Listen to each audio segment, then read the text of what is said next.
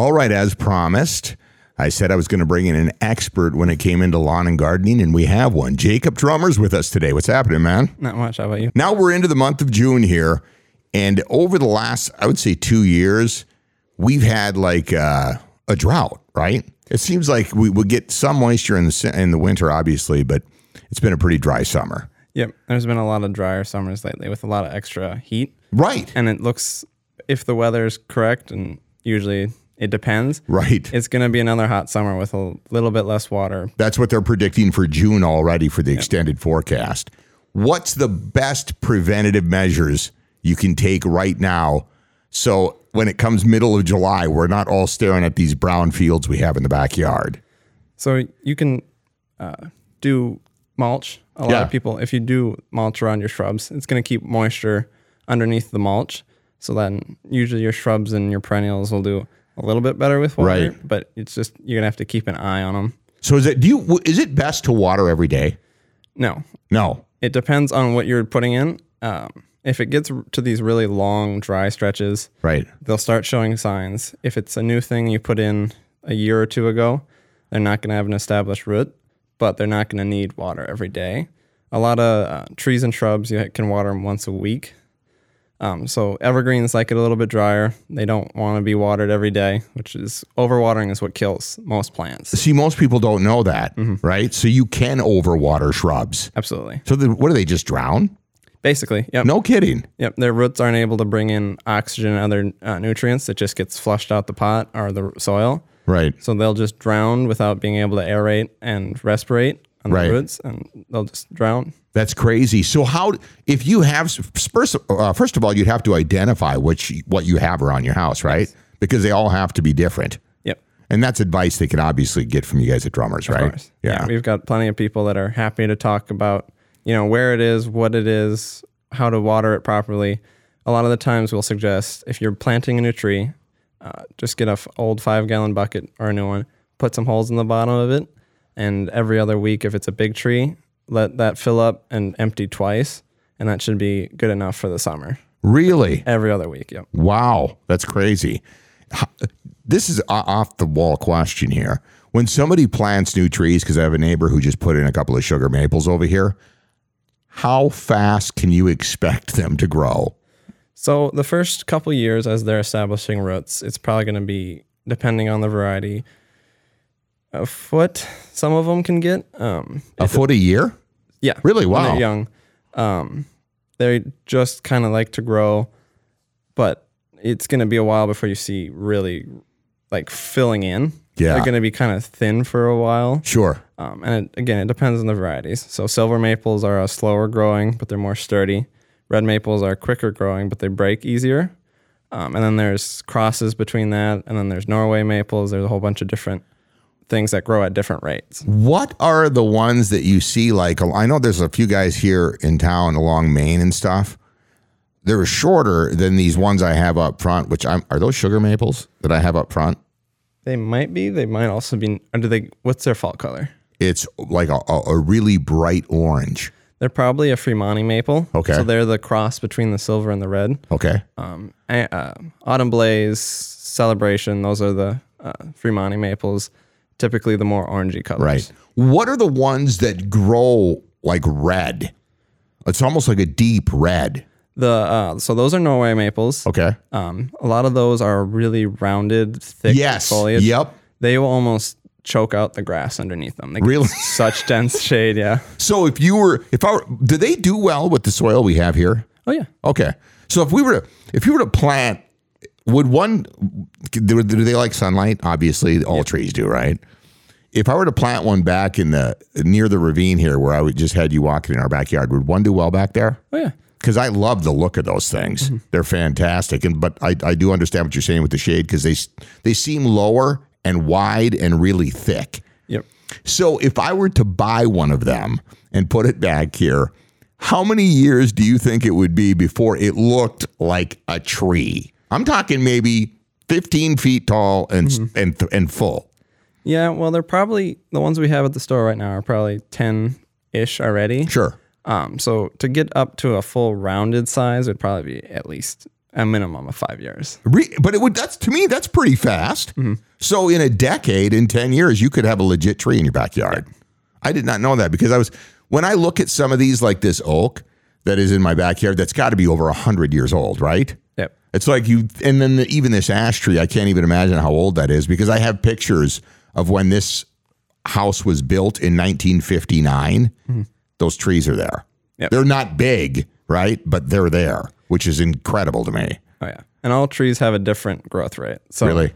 Oaks are the slowest growing typically. How long will an oak tree live if it has ideal conditions and nobody messes with it? There's been like some of those trees at the Science Museum where it's the big stump on the wall, basically. Those trees are hundreds of years old, and oak trees can do the same as long as they're, in the right environment for them. They can do. The oldest I think I've ever heard of was 200. So, have you been to the Blue Earth County Fairgrounds in Garden City? I don't believe so. Okay. Well, they have these huge oak trees, and it's just natural shade that creates this natural canopy. They're twice the size of that one. So I'm wondering. So they've got to be over 150 years old, right? That's incredible.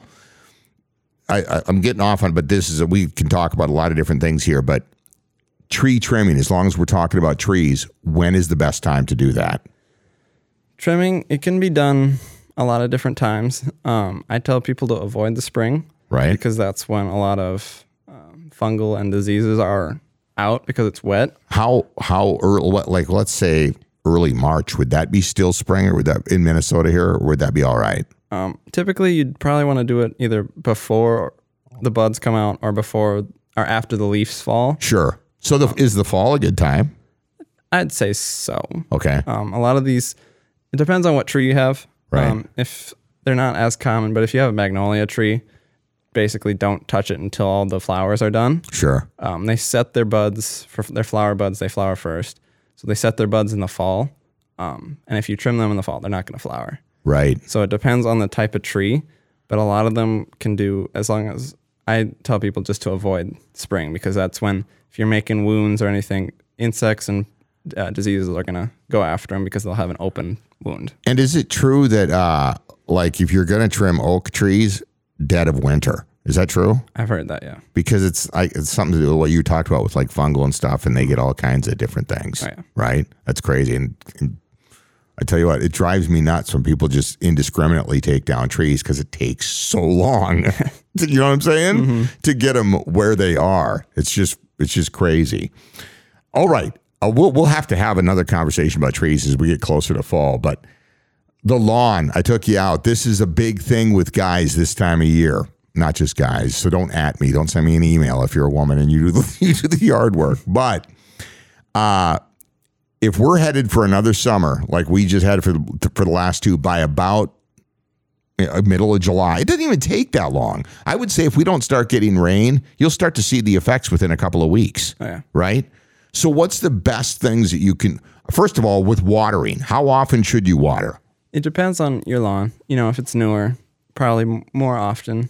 Some people, they've had an established lawn and they don't have to water even during the droughts. But it's, it's going to be helpful just to water and make sure you're watching your lawn. Right. Just so you don't dry it out completely or overwater it, because that's also going to cause more damage if you water it too much. Really? Yeah. Like that area, like if you have a large sunspot, you were telling me that you could most likely water every day. If you're planting seeds, yeah. Sure. If you're restarting seeds, you should water it every day. What about if you just have an established lawn and you want to keep it green? There's a lot of things you can do. There's, lawn fertilizers. You can always keep an eye on it. I'd say it's dependent on your slope of your lawn, how much sun it gets, a bunch of different things. But watering, it is a very, on scientific thing. Sure. It's very dependent on the environment. I got you. So, but one thing you did tell me is there's different seed. I mean, because honestly, in this yard, I noticed all the shaded areas. We'll have a lot of natural shade because the trees, big, tall, like mature trees, right? But the one sunspot I have it dies out pretty quick every year. That's because it's probably all the same seed. Yep. If I were to put some of that stuff that you were telling me about that grows really good in hot sun, is it all the same color? Would it look different? Would I have an odd patch in my backyard? There's some grasses that do have more of a blue tint to them. Sure. But a lot of them will look the same. Because Kentucky bluegrass is what most people have, right? Yeah. Because it's pretty hardy. It's real tough, yeah. Yeah, it's like you can do just about anything to it. And here's another thing I hear that people ask all the time. Whether it's shrubs, whether it's your lawn, whatever, when is the best time to water as far as timing during the day? A lot of morning. Really? Because they're either already wet with the dew or they are gonna dry it out overnight. Yeah. Because overnight it's when they do a lot of their respirating and growing. That's when really? Yeah. That makes sense because when you get up in the morning. And like if you had a fresh cut and you're like, that looks great. And then you get up the following morning and there's a 6-inch dandelion that came out of nowhere. Yep. Right? So they grow that fast. They just grow overnight. Some of them do, yep. That's crazy. Wow. So overnight is when most of your work is done on your lawn as far as it growing. Sometimes, yeah. It can, not a lot of growth is done during the day because it's focused on, uptaking doing photosynthesis. And other nutrient absorbing properties in the roots. Right. So it has the opportunity to work on those overnight. Wow. Yep. I did not know that. What's the best kind of fertilizer to use? Again, it depends. Right. It depends on what you're trying to do for it. If you want a heavy nitrogen fertilizer to get it to grow fast, that's something that people put on. It kind of turns it greener. There's other... There's dangers with that, though, right? Oh, yeah. You can absolutely burn your... it's called burning. Right. If you fertilize too much. Like what? How do you know? Is it just following the instructions on the bag? You follow the instructions on the bag, or, a lot of people are like, we looked online and it said to do this. You got to trust or find a reliable Don't source. do that. Dude, that's like when I started working out. Don't trust the guys on YouTube because everything's different, right? Yep. So what I tell people is always go to your university extension page. Don't find a blog. Don't go on Facebook. A lot of those are just people throwing something to the wind. Right. Hope to get clicks or whatever. Sure. A lot of the university pages know what they're talking about and have a lot of good information. So you would say like the University of Minnesota? Yep. So what would be how would they find that page? Just look up, lawn care, University of Minnesota Extension.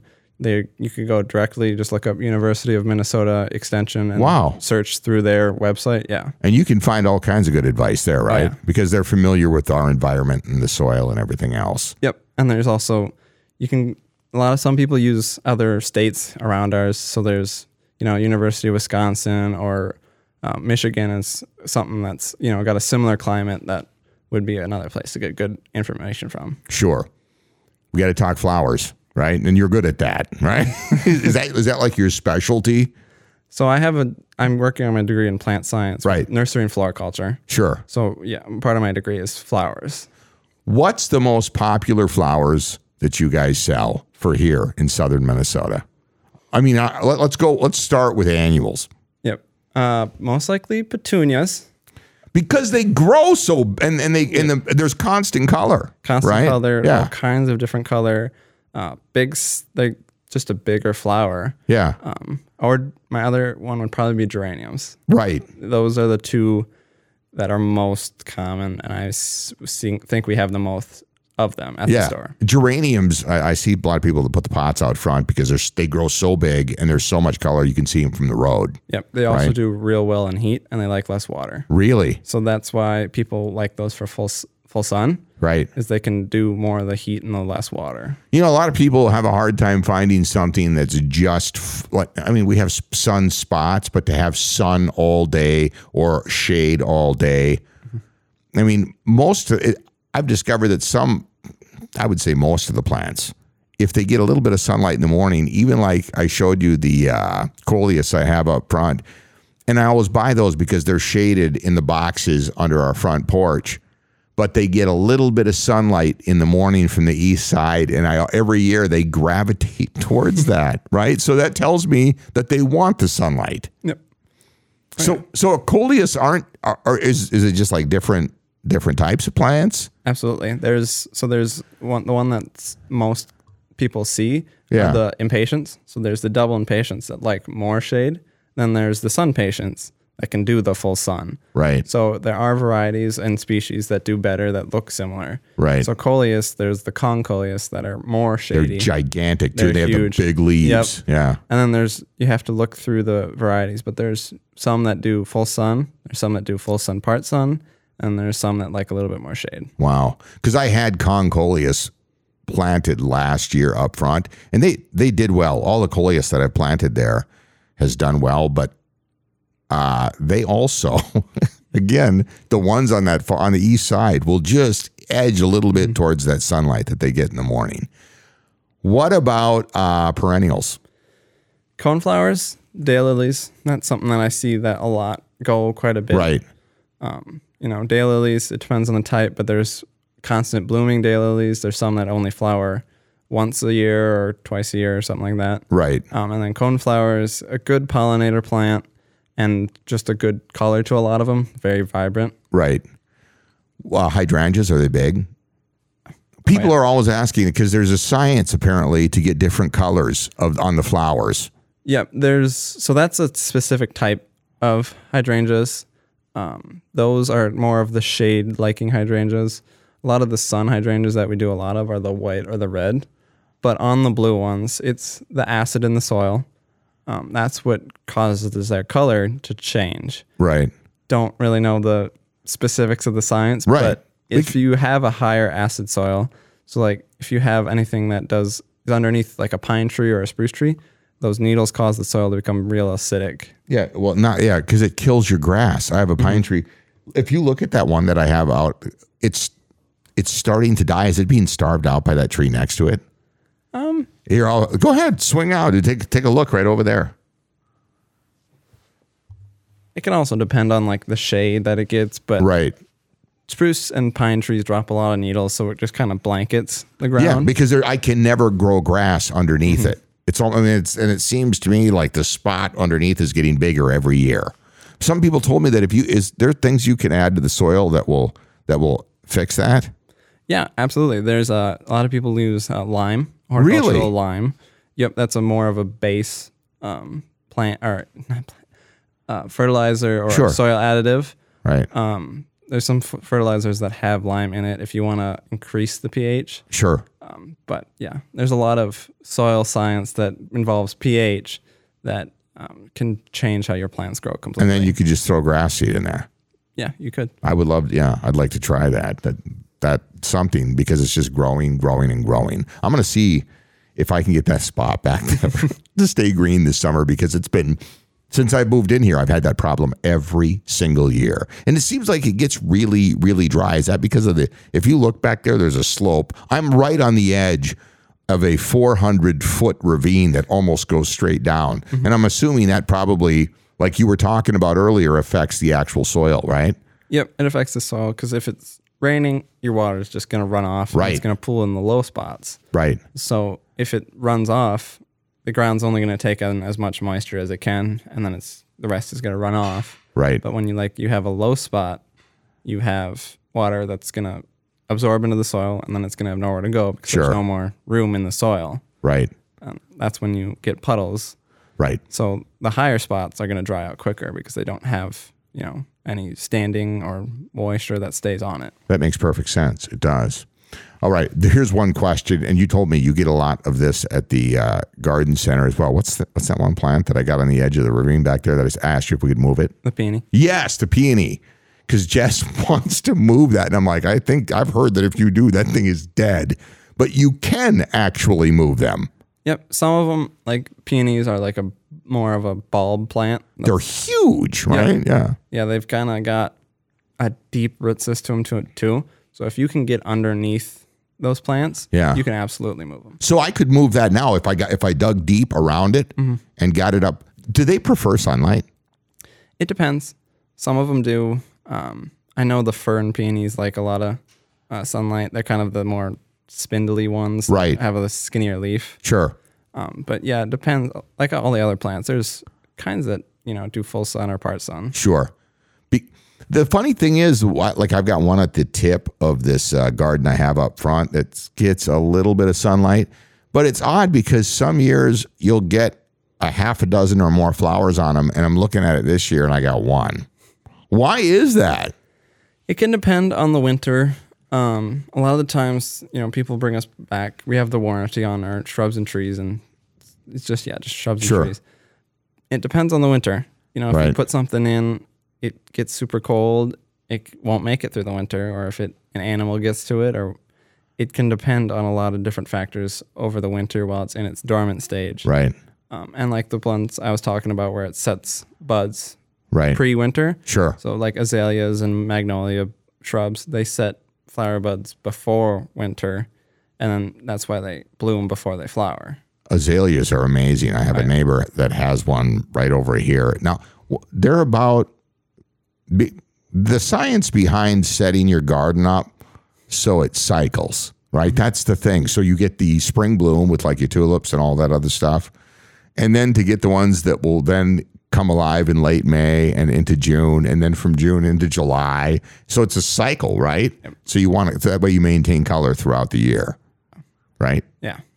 And to figure that out is almost impossible for the average guy, right? But you guys can offer that advice. Absolutely. We do a lot of that. We'll have customers come in. I want full year summer, and we'll make suggestions. Right now, a lot of the 9-barks are flowering, or Weigelias. Those are kind of a late spring, early summer flowering, and then you can find a whole bunch. What do they look like? They kind of the 9-barks are almost a flat kind of white flower. Yeah. So it gets like a umbel is what it's called. Sure. It's like almost a smaller umbrella. Right. That's just like a flat white flowers. And then Weigelias are almost like a tube flower. Yeah. They kind of are a little more, almost, if you ever seen like the hummingbird flowers. Yes. They look like those. Okay. Around, like a lot of people use around their house, they use either a mulch or a river rock or things like that. But I like the earthy look. When people like use compost, that stuff's a lot more work though, right? Oh, yeah. Because you're going to have to get out there and you're going to have to weed constantly.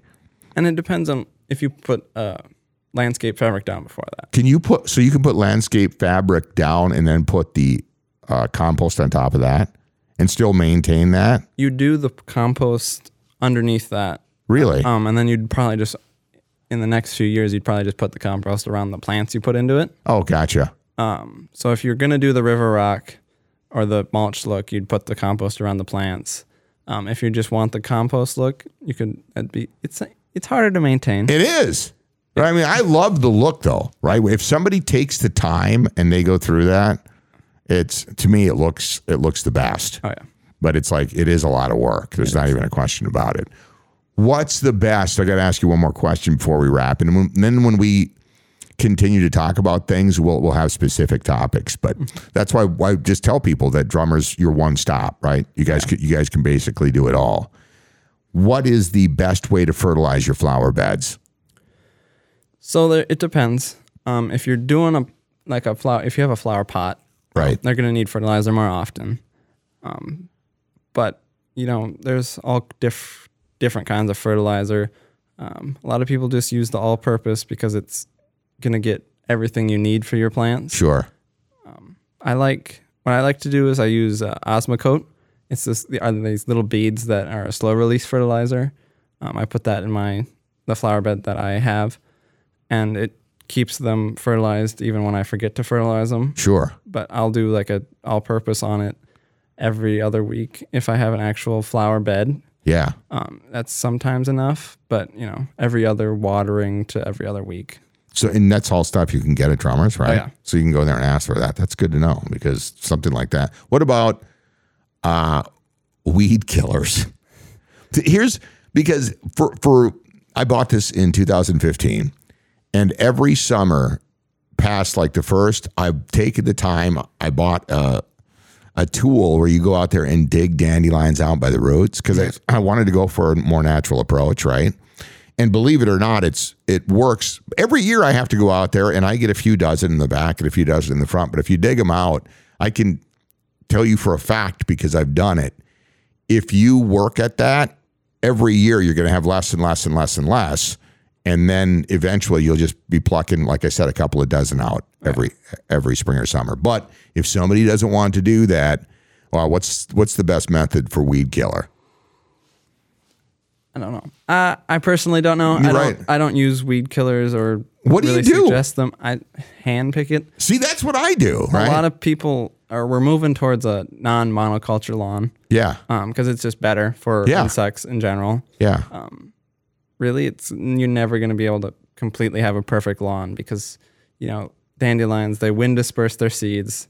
So it's going to float in from anywhere around you if one of your neighbors isn't taking care of dandelions right away, or if they're just living out in the woods or whatever. Right.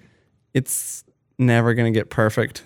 When you talked about like insects and stuff like so, all of that underneath what a lot of people you don't see, that's actually good for your lawn, right? Oh, yeah.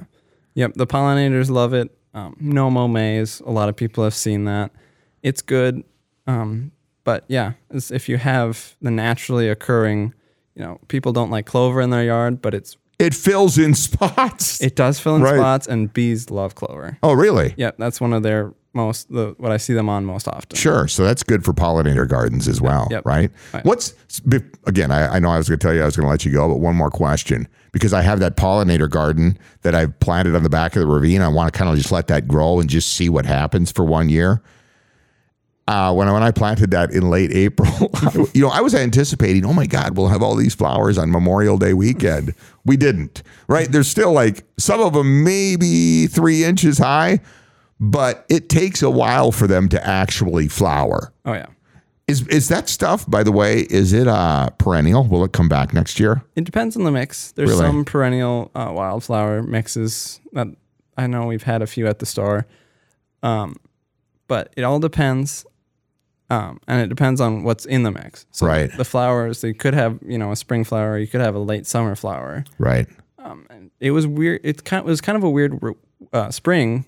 Sure. Where it was cold and then it got super hot. Yep. So it's going to mess with a lot of seed germination in general. So if you're hand sowing any vegetables or flower seeds like that, it's going to mess with it a little bit, and it might have changed the germination rates. When let's just say next spring, when I go back there and I till that up again, would that same stuff grow, or would that screw it all up? If you're going to till, it'd probably screw it up. There might be some that survive, but... So put more seed down if I was going to do that. Or would it be best to just let it go and add more seed next year? You could, yeah. Really? If it gets thin, you can always add more seed. Right. Typically, if you add more seed later in the summer, you could probably get 2 stages of flowering. Those flowers don't really... They flower as they mature. Sure. So they... don't really have a specific season like sedum, right? Where if they're established, they're going to flower in August. July, August. They get that nice purple, that purple color on top. I have a bunch of them around, all by the hot tub and stuff. But and you were telling me that there's some seed that is like biannual. Yep. So they flower their first it depends. They'll flower every other year. Okay. That's what a biannual is defined as. Some of them flower their first year when you plant them from seed, and then they'll take a year off, and then they'll flower the next year. So that's what biannual flowers are. Got it. And here it is, one more question. I always keep saying that. What's the best way to keep deer, rabbits, squirrels, all of that out of your garden? Because they destroy the deer. I think the deer are the worst. I understand rabbits with like vegetable gardens and stuff. The squirrels just dig, right? But the deer in my yard there'll be 12 of them out there in spring, right? They eat everything, and they come in throughout the summer. They even eat my hibiscus flowers, right? Yeah. They eat everything. What's the best way to stop that? There is like a powder or granule that's a lot of people put around stuff it's got a smell. Sure. So they're like dogs where their nose is better than ours. Right. That's just the way they have developed it to be safer from predators and stuff. So sure. they can smell that stuff. but it just kind of attacks their nose, so they don't like the smell and they'll stay away from it. Right. But it's like a granular. You just kind of pour a ring around or in whatever you want to keep protected. Really? It's usually pretty good at keeping rabbits away too. No kidding. That would be fantastic because I've had problems with both this year. Rabbits and deer have been just almost impossible. Yep, and it's a granular, so it'll eventually erode away with like rain and watering and stuff. So to keep it good, you're gonna have to make sure you reapply. Right. That goes with a lot of things like fertilizers and other stuff. Is you're gonna have to keep reapplying as it degrades or goes away to keep everything looking good all summer. Is the smell enough to where people will be able to smell it? Because nobody likes to sit on their screen porch and smell that stuff. It usually, when we put it out, we can smell it. But typically after that, it's hard you get used to it, and you don't notice it as much anymore. Are you familiar with a fertilizer called, is it Milorganite or something like that? I can't, but I just know that I've used it and it stinks. Right? There's some of that stuff, and I'm like, and then you got to wait for it to rain, or it takes a week or two, and you just get this stench in your yard. But it's an all natural product. But it's still, I think they make that out of some kind of sewage recycle or something. Maybe. I'm not exactly familiar with that, but a lot of the stuff with what's in the natural fertilizers? A lot of animal manure. Is it?